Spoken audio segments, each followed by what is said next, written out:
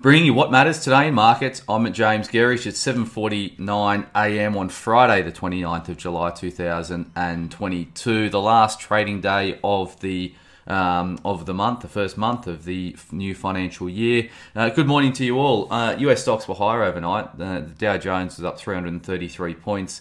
The S&P 500 put on 1.2%, and the Nasdaq was 1.08% higher, driven largely by corporate earnings over in the US. SPY futures this morning are pricing a rise of 70 points on our open when trading kicks off here in Australia.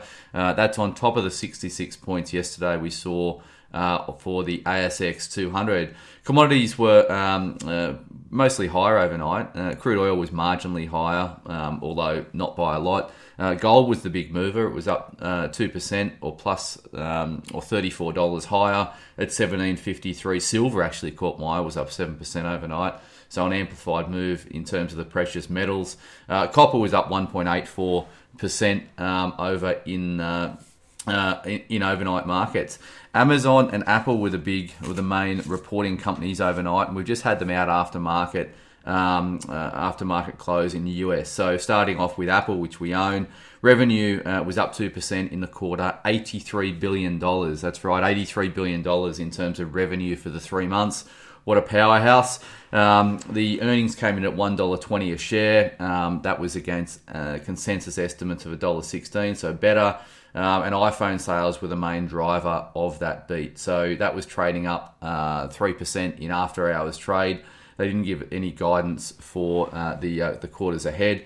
Amazon was a stormer. So sales for the quarter were up 7.2%. They did $121.2 billion in sales in 3 months. That is astonishing. That was versus the $119.5 billion expected. They're guiding for sales to increase quarter on quarter. They talked to basically they a couple of things that caught my eye. They said that they've got too many employees, so expect job cuts. Apple as well said they're going to reduce hiring, and we saw Shopify, I should say, this week cut 10% of their global workforce. Amazon also said they've got about 10 million square feet of excess warehouse space that they're trying to sublease. So we wrote about this in terms of Goodman Group, which is a key operator for Amazon in Australia. So that's obviously a negative for Goodman Group, but a positive for Amazon's sales momentum. They talked up the sales they're delivering, and this is it shows the ability of Amazon to drive scale no matter what the operating conditions. It is such a phenomenal company, and it's done well. After hours, it's trading up 12%. So although SPY futures are up 70, we haven't seen the big pop in tech shares after market. So expect probably a more positive open this morning.